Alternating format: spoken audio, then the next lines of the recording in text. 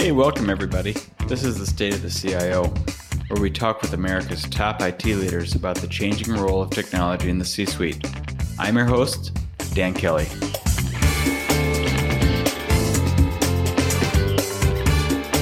Hey everybody, we've got a wonderful guest with us today. Her name is Helen Norris. She's the Vice President and CIO of Chapman University. Hi, Helen. Hi, Dan. How are you doing today? Lovely, thank you. How are you? Good, thank you. Good. Just a brief introduction, and then I'll have you introduce yourself. According to our notes here, you've got almost 20 years of experience working in higher education information technology. You've been the VP and CIO at Chapman since June of 2014. Prior to Chapman, you served as the Associate CIO at California State University, Sacramento, and as the Senior IT Director at UC Berkeley. Did I get that right? Yeah, that's right. Yeah, and then I see you have a bachelor's degree from Trinity College in Dublin, one of my favorite places, and a master's degree in computer resource management and business administration from Webster University in St. Louis. Right. You probably need a pretty big wall for all the plaques here. And you're originally from Ireland, we were talking about before the show. So tell me a little bit about yourself, Helen. How did you come to be within the world of IT? I grew up, as you mentioned, I grew up in Ireland, and I've been working in higher ed IT for over 20 years, but I've been in the workplace I'm way older than that. I've been in the workplace for a long time. So I grew up in the 70s in Ireland. I was the first in my family to go to college. So I didn't really have an understanding of the business world. My parents were very middle class people. My dad worked in a factory, and my mother stayed home for the most part with us. So I was very good at mathematics. So I went to college thinking that I would be a maths teacher, because that's about the only thing I could think of in that environment. At that point, computers were just beginning to come into the mainstream. While I was in college at Trinity, I took a class in computer programming because we needed to use computer programming to do some numerical analysis. And I really loved it. So I was very lucky to kind of stumble into my career because, if I'd gone with what I thought I was going to do, I'd have been a high school teacher. So after I graduated from college, I always kind of joke that in America, people maybe move to another city, but I grew up in Dublin. There weren't that many other cities in Ireland. So I actually lived in Frankfurt in West Germany for a number of years. I worked for the U.S. Army as a computer programmer. When I moved to the United States first, I moved from, I was lucky early in my career to move around to various different fields or aspects of IT. I worked as a programmer. I was a systems administrator. I was a network engineer. I was on a service desk. And I think that's a really good preparation for a CIO role. I used to say, I've done every job that there is in IT. Of course, that's no longer true because we keep adding new areas of interest and new positions and new areas of emphasis, I guess. So I haven't done everything, but I have a really rounded background. That's excellent. Talk to me a little bit about, your on-the-job learning. You almost kind of took a grassroots approach, and how you feel like that was really pivotal to your ability to become the level of position you are now. If you could speak a little bit more, I think that'd be great. Yeah, I think some of it is some of what you get in kind of your on-the-job training or your on-the-job experience. Some of it is, in some areas, I stumbled into it. I didn't always have a plan. But one of the things I would say, I think education is really important. When I was working, I did return to college to complete my master's degree. And I think that was really, really valuable and filled in a lot of spots for me that I feel I was missing. But you learn so much on the job. So I think putting yourself in a position where you have the opportunity to learn is really important, and that you're working with people that you can learn from is really, really important. So what I always tell people, I know this is going to be hard to see here on a podcast, but I think people think of their careers as being a constant progression up. But actually, I would say one of the things that worked for me is that I was always open to kind of moving across and taking a lateral move in order to learn more about an area or of emphasis and technology that I didn't know that much about. So taking advantage of opportunities, whether it's within the organization that you where you already are, to kind of move across and work in a different area, I would always take advantage of that. And I think that's been very helpful for me. Now, in my current role, I think it's really important for me to give those opportunities to other people on my team. So I have an example of I have a person who works for me. She's a senior director. She's always worked on the customer service side. She manages customer service, client services for the university from an IT perspective. But in order for her to move into a CIO role, she's going to need some breadth. So I offered her the opportunity to manage an enterprise systems upgrade. So she gained a great deal of experience as a project manager. She learned a lot about enterprise systems, and that helps, I think, prepare her for moving up in the organization. I'd like to parlay on that real quick because one of our topics here is women in technology, right? Right. I know this is a passionate topic for you. So could you speak to, how you've seen it evolve over the last 10 years and where you think it's going to evolve in the next 10 years, right? So almost looking in the rearview mirror versus out the windshield. Sure. Well, I've been working in technology actually since the 1980s. So, I've got a depth of experience. And sometimes I'm really actually pretty discouraged because I haven't seen a huge shift just from a numbers perspective. When I look at my organization here, I remember I had a job back in the 80s where I was the only woman in the particular team in the IT organization. And now I look at my teams here and I still have teams where there are no women or where there are maybe one woman. So sometimes I'm a little bit discouraged. I think what I have seen, though, is that women have moved into senior roles like I've been able to do, because I think in the past, all of my managers, all of the leaders were always men and always white men, so I encourage that those of us that are in technology seem to have had more opportunity in the last 10 or 15 years to move into leadership roles. I think one of the other things that's a positive is because the field is always growing and there's different areas of emphasis, we do see women in areas where perhaps people think of it as kind of the soft skills side. So you see a lot of women in project management, you see a lot of women in customer service. We still continue to not see as many women, I think, in the network side or even the privacy and security kind of areas. And so I feel like we still have a lot of work to do there. Some of that, I think, goes back to education. I look across the country, because I work in higher ed, I know a little bit about this. The number of students, if you look at the percentage of university students across the country, it's overwhelmingly female. Women outnumber men in universities almost, I think it's around 58% to 42%. But yet in engineering and STEM fields, it's still overwhelmingly male. So I still think we have a lot of work to do, even at the high school level, to encourage girls to move to consider an education that leads to a career in technology. I'm really encouraged by some of the organizations I've seen working on this, things like Girls Who Code or Black Girls Code. I think they can really make a difference. I think they have been making a difference. So I'm encouraged to see that. I think it's really important in technology for us to have diverse teams, both from a gender perspective, from every perspective, from a background and ethnic perspective. It's the right thing to do, but it's also the smart thing to do because we produce better products when we bring in different perspectives to help us develop tools that are easier or more acceptable for people to use. After all, the people we serve, it's a diverse set of people that we serve, particularly in universities.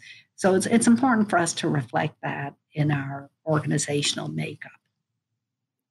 It's really impactful. Yeah, I'm curious on your comment about you're in a unique position, and not only are you in the top level role you can get, quite frankly, in IT, but you're also in education, right?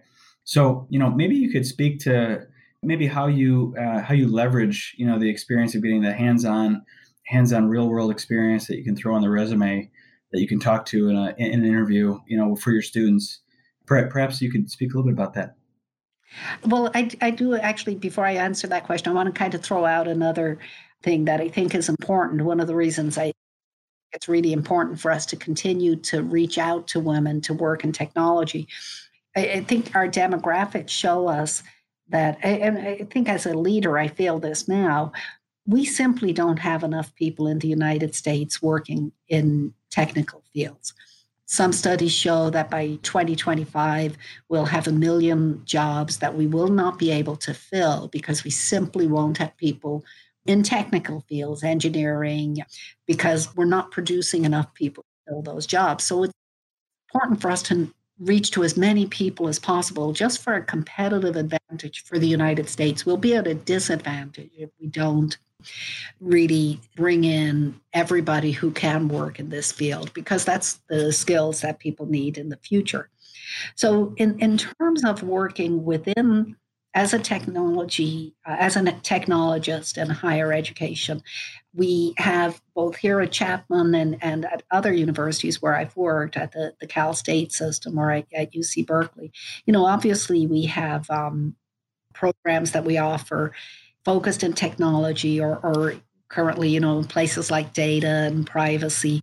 One of the things that I really enjoy doing is participating. I feel fortunate that we get the opportunity to work with our faculty to present to students in the classroom environment, either myself or some of my direct reports. In fact, our information security officer this morning was teaching a class to a set of business school students, because it's important for them to hear what they're learning today, some of the things they're going to deal with in the real world environment. So we connect with our faculty and our students in that way.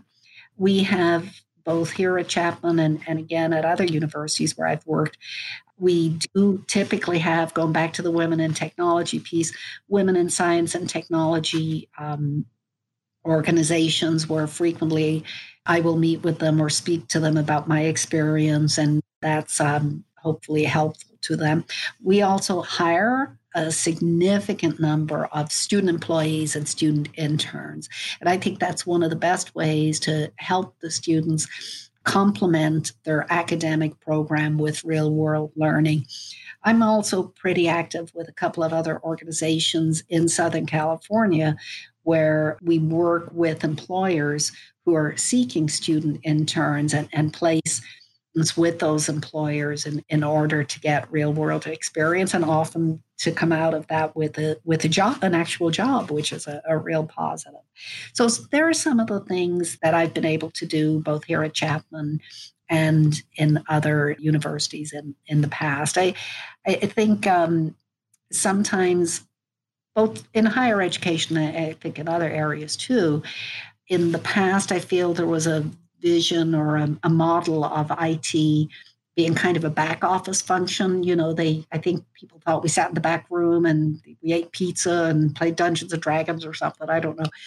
I think it's really important to get out of that model. And so one of the things that I've done here and in the past is really encouraged my team to be a member of the campus community. And I feel that that's what I am. I'm a member of the campus community. I have relationships with faculty and with students. And that, I think, helps me and my team provide a better job to support them because we understand their needs that much better. But it also gives us the opportunity to share some of our knowledge with both our colleagues and our students. Right. That's really insightful. We parlayed right into quite frankly, our second topic was, the role of technology in education. And I think just a quick follow-up question on that, what are top three IT priorities you're working on right now for your organization specifically? And it could either be student facing or it could be more of the classic corporate IT, right? Yeah, yeah. You probably won't be surprised to hear that security and privacy are always at the top of our priorities in IT. It's particularly challenging for us to work security perspective in a university because part of the role of a university is to be open and to share knowledge. So we don't have a traditional kind of walled off network, with a firewall. We do have firewalls, don't get me wrong, but it's a little bit different. When I hire people who have come from a kind of a corporate environment, they find this to be a different and a unique situation. So that's one thing. We're really focused on ensuring security and also making sure that we're paying attention to the privacy of our student data. And like most other organizations, obviously, we're focused on some of the new regulations pertaining to data, to personally identifiable information. So we spend a fair amount of time and resources working on that. Right, especially where your university is located, right? Yeah, yeah. And and we do also have to think about, because we have research and we have data associated with research, we have to think a lot about that. The second area of focus for us is also on data issues and how to use data to better serve both students and just in general to help the university make better decisions, right? So again, not probably too different to what you might see in a corporate environment. For us, it's got some privacy aspects, especially if many universities are using data to help students be more successful, using data that students have generated to kind of predict success and to intervene where they need it. But there's some things you have to be careful about regarding the students' privacy as you use their data in that way. So data, both from a technical perspective and how to manage vast swaths of data that we now have available to us, and also from a sort of a policy perspective in terms of thinking about how everybody's data should be protected when we're using it, as they're major areas of concern for us. And as I mentioned, a lot of that is about promoting student success, providing students with the services that they need at the time when they need them in order to be really successful. So there are a couple of the things that are pretty high priority for us. Oh, and then as a third thing, we're also very focused on what we think of as the Chapman experience. So we are not a university that's focused a lot on online learning. So I want to make that a little bit clear. We certainly have a number of courses that are hybrid and we certainly use technology in the classroom and to enable learning. But one of the things that we pride ourselves on is our personalized approach to education. So our students come here because they want to be working with great faculty and they want to have a great experience here. So using technology to enhance that experience is a real area of focus for us, whether that's on providing access to collaborative tools at the time when students need them, or even providing really great technology-enabled spaces for students to use as they're working on their studies, I guess. Yeah, I was actually going to ask you about that. Do you have like an innovation lab, is the common term inside there? You've talked about the space. Maybe that's what it is? We have a couple of different things. We actually have an area that we call the Tech Hub. That's where now actually the goal, our mission in the Tech Hub, students use it too, but our focus is really on faculty. So it's an area where faculty, we have a lot of technology in our classrooms. So it's technology that's constantly evolving. So we want to have a place where faculty can come and put their hands on that technology, because you don't want the first time you use the technology to be when you're standing in front of your class, right? So that's an area where faculty can come and we can consult with them. But we also provide services to students also. But we partner very closely with our university library to provide collaborative spaces where students can connect.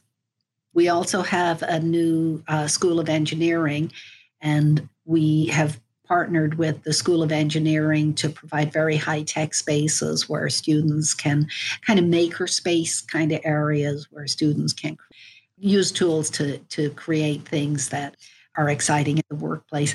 Again, this is done in partnership. And so I can give you one other example. We have a film school. The film school is one of the areas where I think we probably have some of the really amazing technology. When students leave our film school, it's important for them to be able to go and work in the film industry. So it's critical that we're providing them access to those cutting edge tools when they're here at Chaplin. So we partner very closely with our colleagues in the film school to provide labs or virtual tools that students can use in creating a movie and rendering their video and doing things like that. So that's kind of a very fun thing to work on for my team and for myself. That's really good. One thing I always ask people when they've had a successful career like yourself is, if you were talking to yourself 20 years ago and you wanted to give yourself some advice, what would that be? Essentially, what do you know now you wish you knew back then? I've had that question before, and I always kind of stumble over the answer because I don't regret anything. I've certainly, when I look back at my career, I've made a lot of mistakes, and but I feel that I've learned from those mistakes. So are there some pitfalls I might avoid? Maybe just some advice or guidance for people, because we have a range of audience members here. The majority are CIOs, VPIITs, but we've got a lot of people that are early in their career, just trying to understand what's on the mind of the CIO, right? And so I always like to give them a little feedback. I think the things that I wish I'd known earlier, I think the critical thing, we work in a technical field, but the most critical area that we have to work on is working on collaboration with other people. So spend time building relationships across both in your own organization and also across your organization. I think that's one piece of advice that I would give to anybody. I also think, I'm a person, you mentioned to me before we chatted, you like to talk. I like to talk. I'm a chatty person. I'm outgoing. Learning to listen is really important. For a person, when we talk about communication, we all think about, doing a better job of communication is speaking more clearly or delivering messages more clearly. But don't forget that a really critical part of communication is listening, and learning to listen well and really hearing what people are saying to you is really, really important, I would say. And the other thing I would say, especially to people who are leaders or are aspiring leaders, I think it's really important to show people that you appreciate them. So I always kind of say, the two most important words in the workplace are thank you. People need to know that you notice that they've done great work and are paying attention. And finally, on kind of like on the non-people related side, technology is a really great field to be in. It's constantly evolving, constantly changing. So always be learning, don't and it's so easy to find places to learn today. You can go on any of these online education, whether it's Coursera, using some of the courses at Harvard to learn about new technology. So be curious about technology and find ways to keep dabbling in new areas of technology, even if you don't have the opportunity to do that in whatever field of whatever your current job is. There's plenty of ways to stay curious. And I'm reflecting on what you said earlier in the interview here about how one of your most impactful parts of your career was maybe doing a bunch of lateral moves, right? To go explore different areas. So essentially embrace that curiosity, right? Yeah. That's really good. Well, you have any final thoughts for our audience, Helen? And also, if people wanted to reach out to you, how would they get a hold of you? So that's a two-part question. Yeah. So I think we've talked around a lot of pieces today, around leadership and technology and women in technology. And so I want to say one of the things I think it's really important. I want to especially say this to other women, but to men too. I think it's important for women who have been lucky enough, like me, to reach a point in our career where we've been successful. It's very important for us to be visible.